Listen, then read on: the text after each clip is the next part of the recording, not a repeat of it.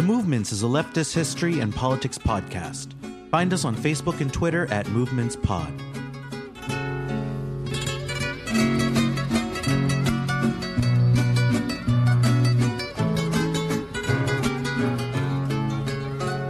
La tierra gira y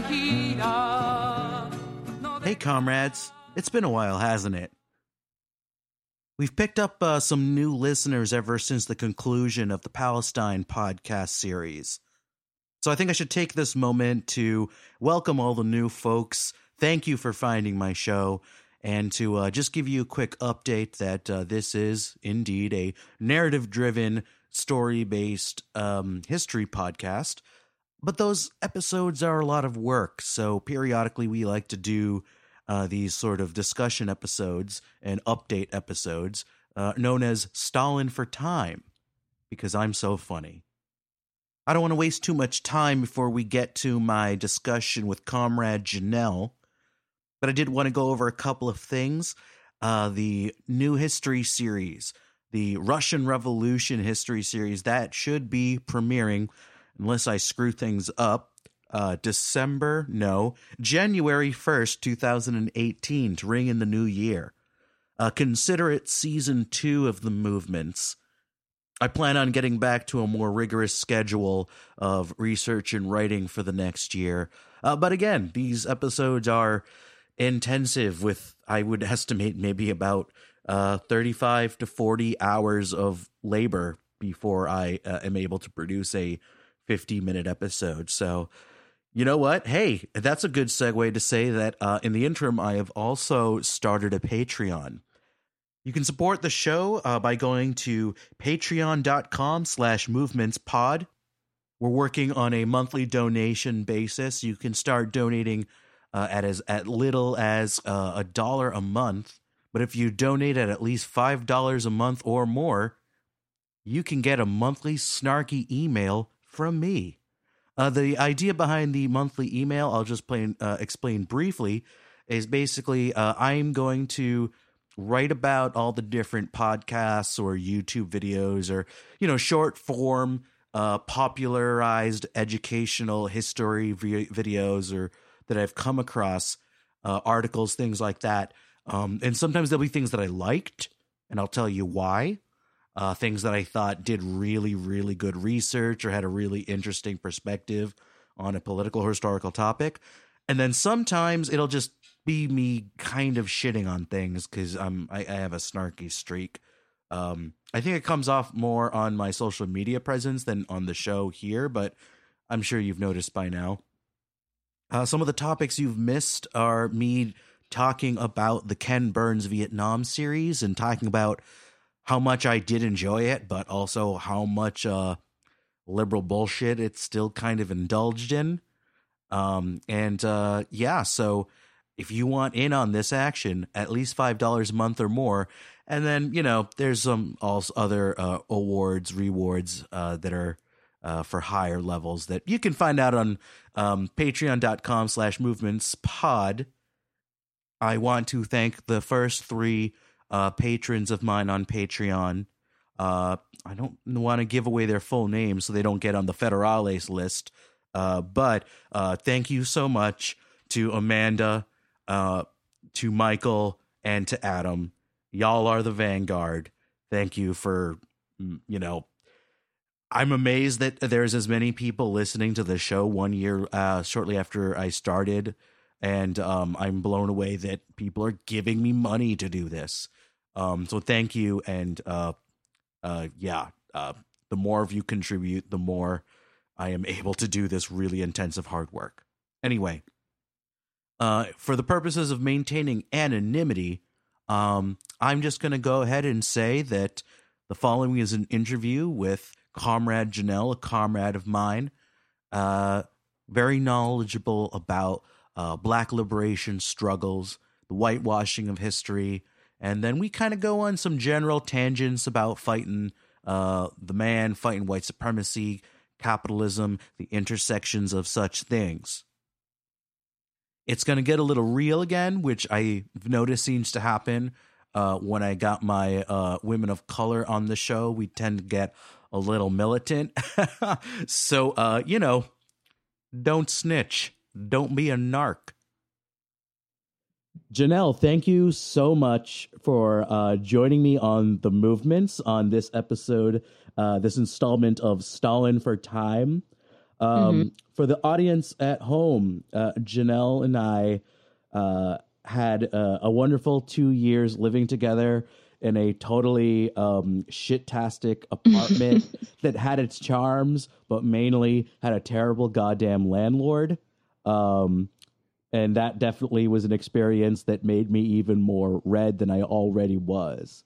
When the revolution comes, we'll get rid of him. It's fine. Oh my God. That for anybody listening, that was a joke, just so you know. But seriously, though, fuck that guy. There's a reason in like the history that I've been talking about that people tend to do really bad things to landlords. There's a reason for that. That's all I am going to say. There's some nice ones out there somewhere. I have never heard of them, but yeah, maybe once. There are some half decent petty bourgeoisie out there who I can only assume will eventually peacefully surrender their property when the proletariat expropriate it. Right. Exactly. So, Jonelle, I wanted to talk to you about all kinds of stuff. Mainly, I'm thinking one of the things that Jonelle and I used to really enjoy talking about late at night, possibly after a few beers, some burrs, was history being whitewashed. Exactly. So, yes, it's one of my favorite topics. Yeah. So I was wondering if you could tell us about who are some of your favorite historical figures who were whitewashed, and can you tell us about what they were really all about? So I think one of my favorites, and people probably already know this, are certain things about her because Drunk History covered her at one point. So Harriet Tubman. Personally, the way I learned about her in school was not like, the way that, sorry, she's actually written about in history, because she was a nuisance for white supremacists and slave owners and things like that. But you don't really hear about all the, interesting things that she did or all the tactics that she used when she was going to essentially, free people from like slavery, which is it's hard to imagine the type of like enormous task that she was taking on, right? Like when we think about people freeing people from slavery, we don't think about it as like how dangerous it is. I think it's sort of like sanitized and how it happened, right? So we talk about it, we're like, and the slaves were free, yay!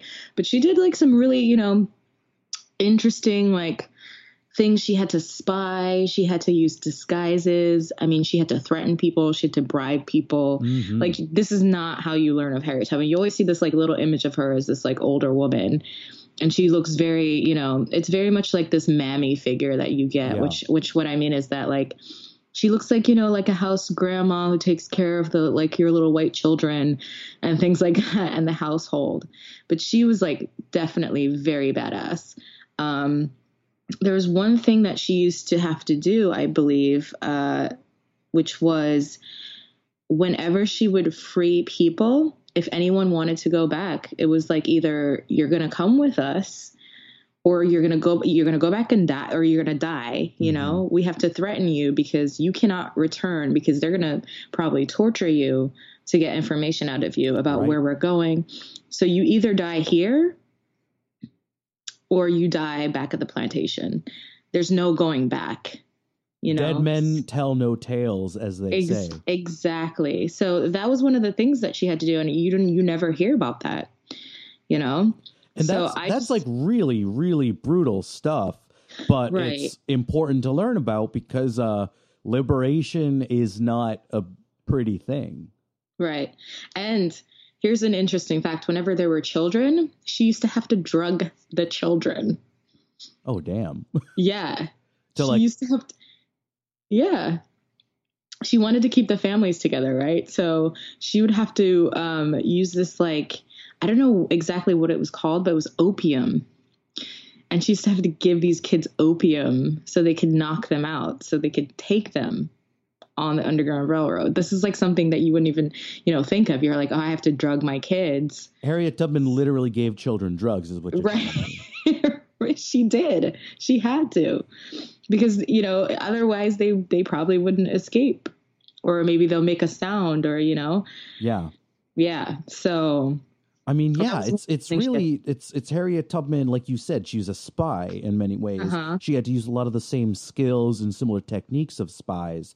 And like people look at they think of spies like, James Bond or the guy Tom Cruise in that movie Mission Impossible. I don't even know the movie or the characters, but whatever, you know what I'm saying? Yeah. And we forget that part of spy work is just being extremely cutthroat. And like you said, straight up telling people like, I can either save you or I can kill you. Because if we, like you said, they could sink the whole enterprise down. Intelligence, you got to keep that shit on lockdown. Yeah. But I mean, there's just so much interesting stuff about her that I just like learning about it. And this is very recent for me because, she's very sanitized. Like you don't hear of any of this stuff. You don't hear about how she, there was a tactic apparently that she used to use where she would carry 2 chickens with her. And whenever she would recognize a master, I think, or something like that, or if they would get suspicious and because, some of them probably knew their slaves' faces pretty well.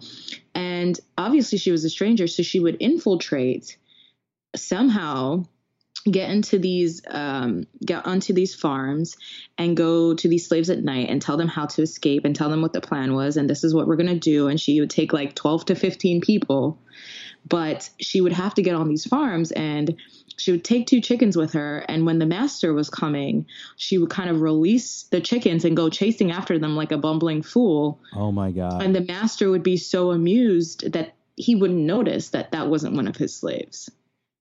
That is brilliant. Yeah. That is some top-notch incognito spy shit. And she couldn't read. This woman could not read, and there's another story where she like held a book in her hand and pretended to read it. And when these idiots came on the train, they looked at her reading. There's like, oh, the person we're looking for can't read. And she would just hope that she was holding the book right side up. Oh, so this woman, yeah, it's great. Like the sort of things that she had to do.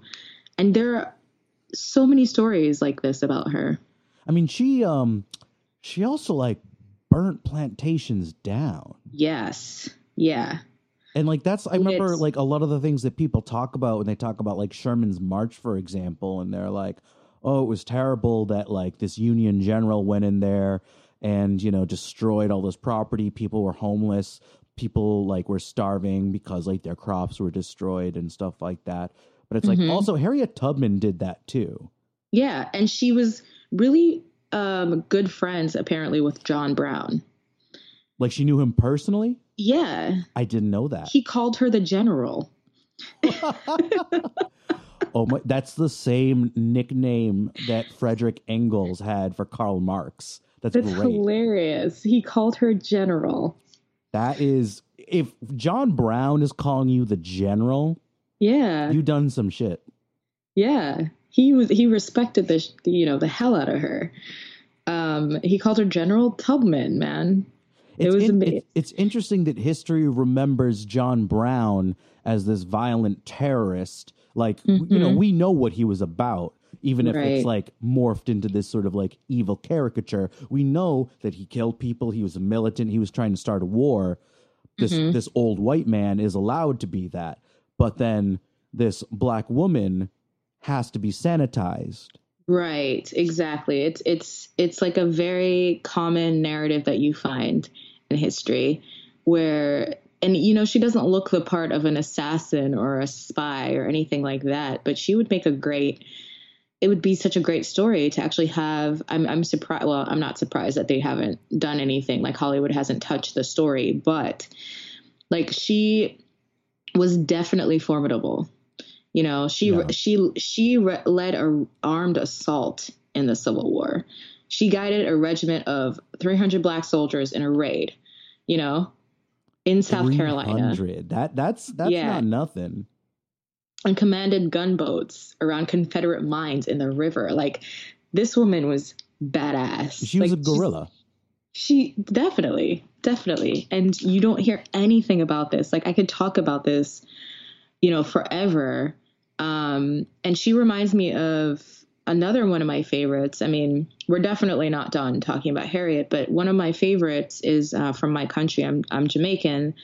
And in Jamaica, we have people that used to, like, when they would bring them from West Africa, specifically from, I think, the Ashanti tribe or something like that, they would escape as soon as they just like hit the land. They would escape into the mountains. They knew the terrain better somehow than the English. Right. And they would form communities, and they would form them sometimes with natives who had escaped torture and, you know, enslavement and things like that. And they would learn the terrain, and they would learn about the land, and, you know, they would lead raids on these English like settlers. And one of the most well known is actually Nanny of the Maroons, who is on Our Money. Like, she is celebrated in Jamaica in a way that Harriet Tubman isn't here. And it's interesting to see the parallels. She was like, you know, she used to set shit on fire. There was a rumor, I don't know if this story is necessarily true, but she would keep the teeth of English soldiers and settlers like in a necklace around her neck. Supposedly, you know. I'm not entirely sure, but this sounds something like that. Sounds pretty awesome to me. So I'm willing to believe it. Like, you know, when I hear stories like that, and like definitely a lot of the people in history that, you know, at the very least, I'm on their side if I don't outright endorse them, who do really intense stuff like necklace of the teeth of the colonizers around your neck. Like, you know, like those of us who like, you know, grew up in a world that's like relatively, this world is garbage, but like, you know, I'm relatively safe. I had it relatively okay. Like, you know, all things considered. And, you know, the thought of putting myself in that place where I am literally going to, you know, say what you will, you have to kill somebody in self-defense or as an act of war, whatever. But then to take that next step and like make a necklace out of their teeth or, you know, I don't know, ears or whatever. Yeah. And it's like, well, that's so intense. And then you got to remind yourself, well, those were some intense ass times. These people were responding to the world around them. And like, it's easy to be judging these people, but it's like, you have to understand, like, there's an intense amount of trauma that people experience when they are engaged in liberation struggle. It's awful. Yeah. It's terrible. But also kind of badass.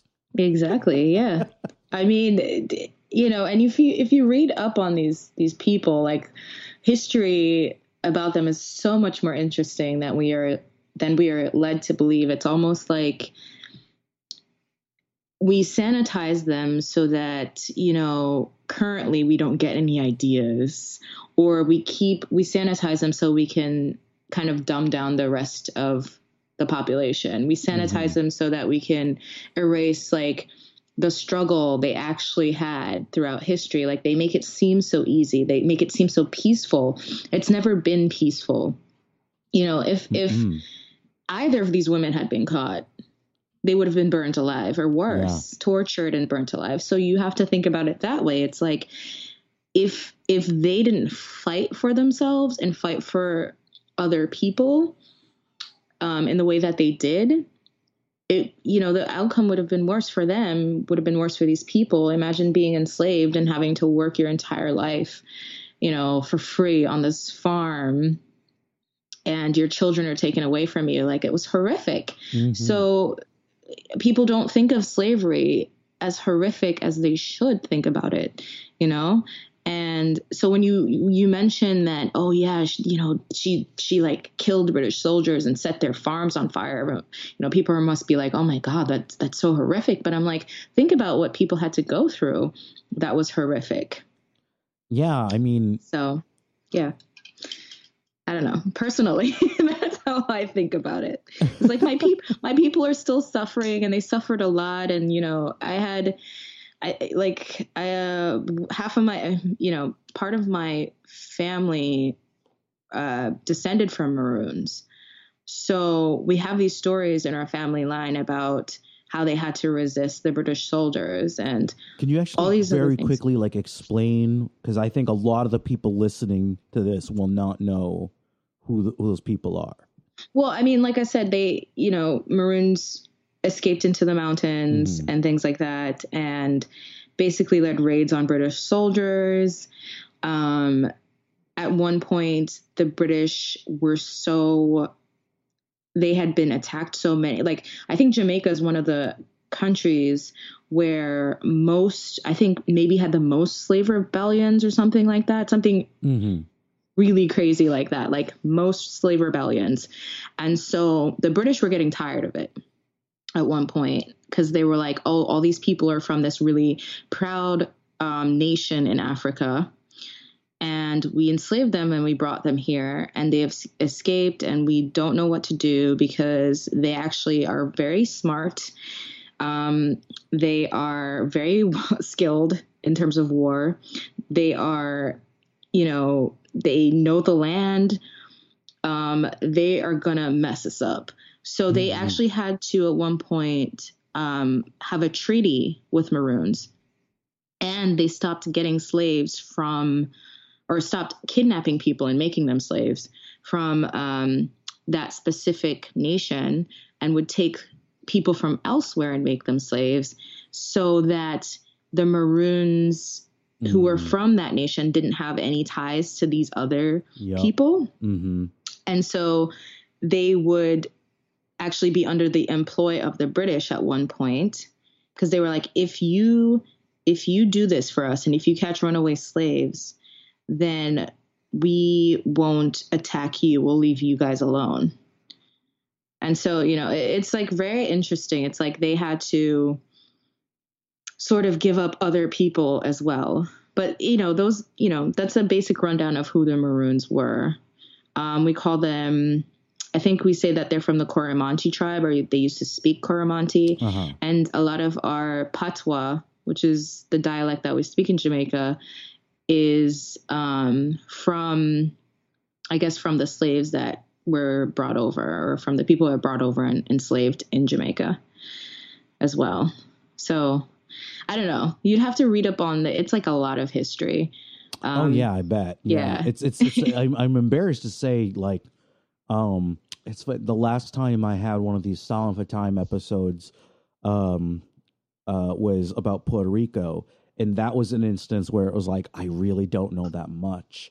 And it's the same thing here. I think like the Caribbean is one of those areas that, with the exception of Cuba, I really, really don't know as much as I should, like, for whatever reason.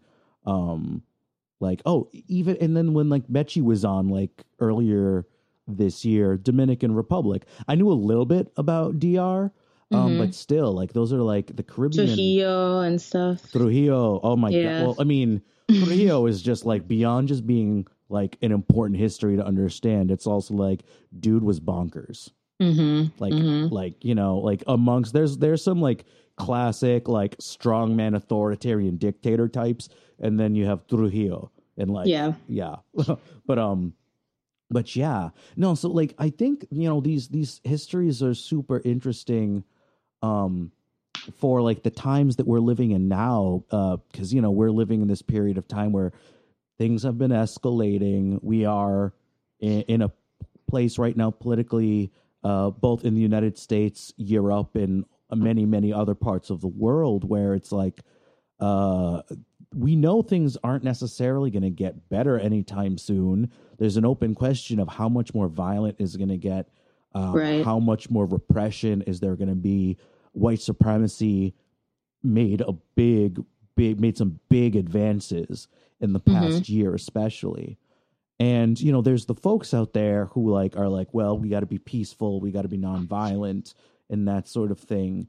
And like, I feel two ways about it. On the one hand, I think that because we're approaching a period of time where more militant resistance is definitely necessary and needed. It's no longer a theoretical question. We do have to start thinking smart about like what are smart ways to apply militancy or even violence if necessary, because that stuff can backfire. We have to like remember that. But at the same time, like sorting out that, you know, we don't want to be doing these things. Right. We would rather not. It would be much more. It would be great if we could just chill out and play PS4 all day, you know, and like, or like, you know, just go and vote every, you know, 2 years and then like have that be the way.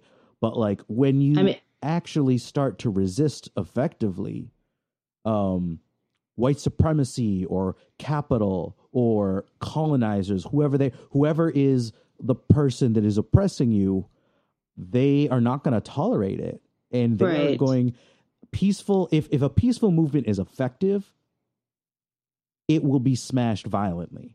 Right. Always. And I think that's something that people don't get. Right. And they will kill your leaders. They will assassinate them if they can, which happens.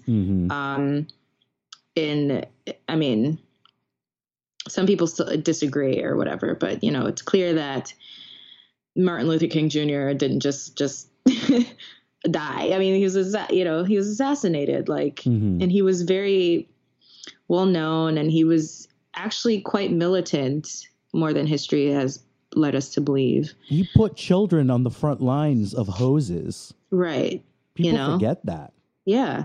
That's not something that you would, you know, he was like quote unquote peaceful, but he was still a thorn in the side. He wasn't considered peaceful. So in terms, like, peace is relative, like peaceful protest is relative.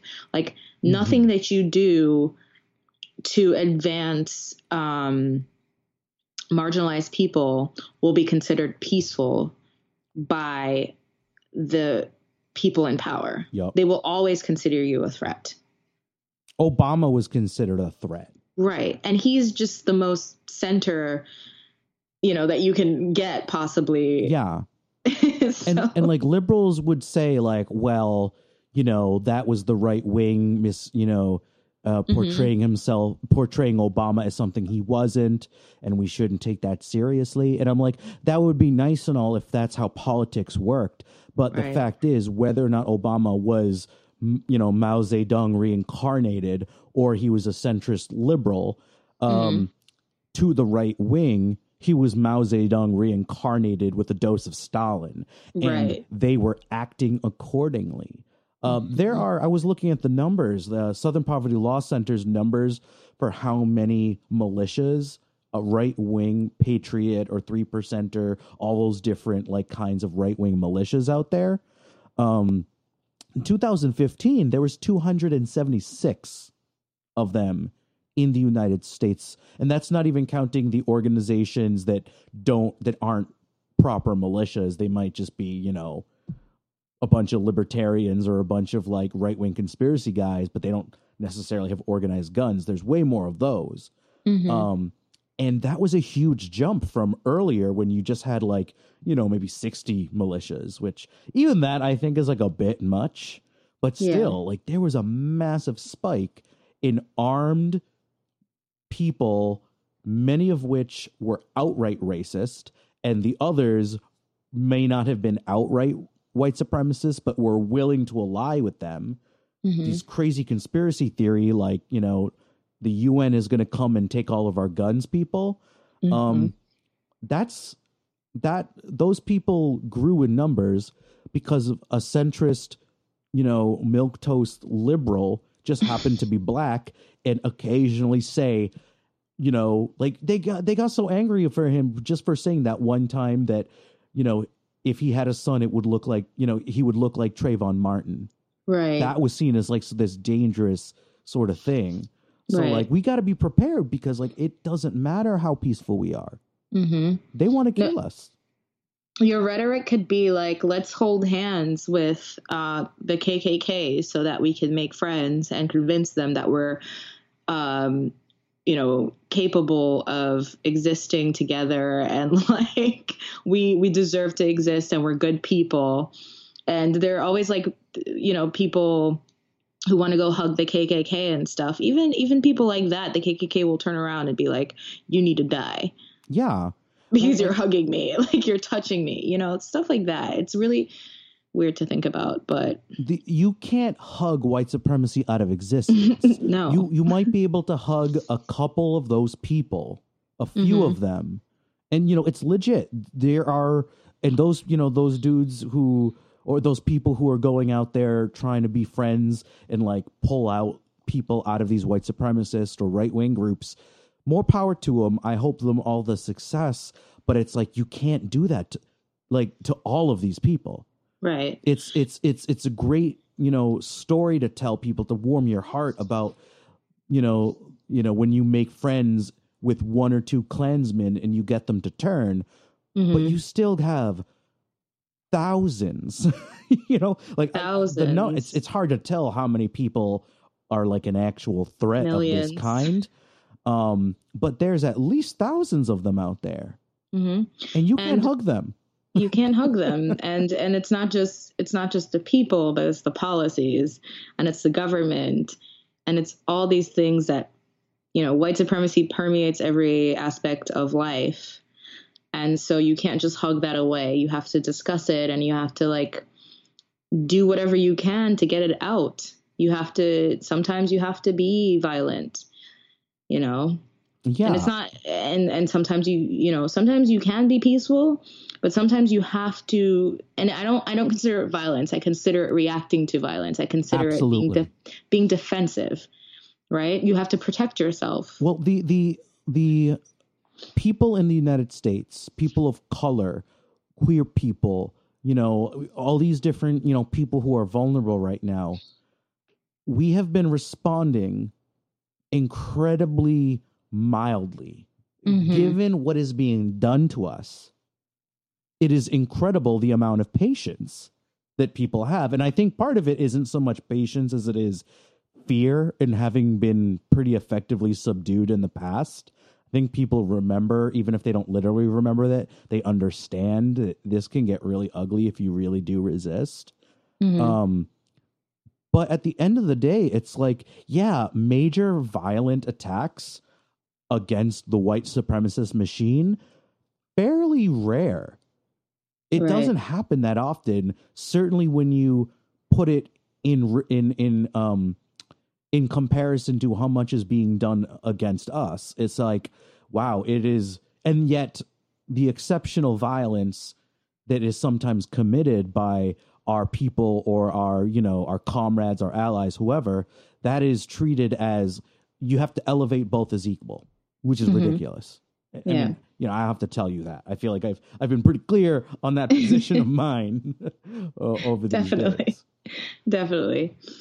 So, we are wrapping up on time. Yes. But I don't know. Do you have any last thoughts about history or about what's going on right now, or whatever? I mean, clearly I didn't get to talk as much as I wanted to. We'll do this again. We will. But I just think it's important for, especially our generation, to remember that, you know, like to remember the people who came before us and to remember how they had to fight, because we haven't faced, you know, violence in the way that they have, but things are getting more violent. And because they are, we can't just use this rhetoric at a time period where we think that like nothing bad is going to happen to us. I mean, or if we just like kneel down and pray about it, or we kneel down and we compromise with people, like sometimes it doesn't work that way. Sometimes we have to protect ourselves in a way that we might fundamentally disagree with. Like, I don't love guns. Yep. But at some point I have to think, well, if I ever had to shoot a gun, I need to learn. Like things like that. I started thinking about it. I think our generation should think about what people before us had to do, what women, these black women before us had to do to survive, to help their people, to ensure that white supremacy did not, destroy them. Essentially. And that's what it is. It's like, it's a cancer. It's cancerous. And we need to kind of, at some point, think about ways in which we can eradicate that, not just peacefully, but ways in which we have to maybe take up arms, Yeah. I mean, what I've been saying is, when you have to defend yourself or liberate your people, you don't want to be learning on the job. Right. You don't. It takes a lot of preparation. Like, I don't know how to shoot a gun. And I'm kind of worried about that. So. You and me both. Anyway, thank you so much for being on the show. And we are definitely going to have to do it again. I'm sorry we only had like a half hour. We had some technical issues earlier, so we had to do this short. But you are definitely going to be on again. Awesome. This was super fun. I would be happy to be on this again. We'll make it happen very soon. All right. Okay. Awesome.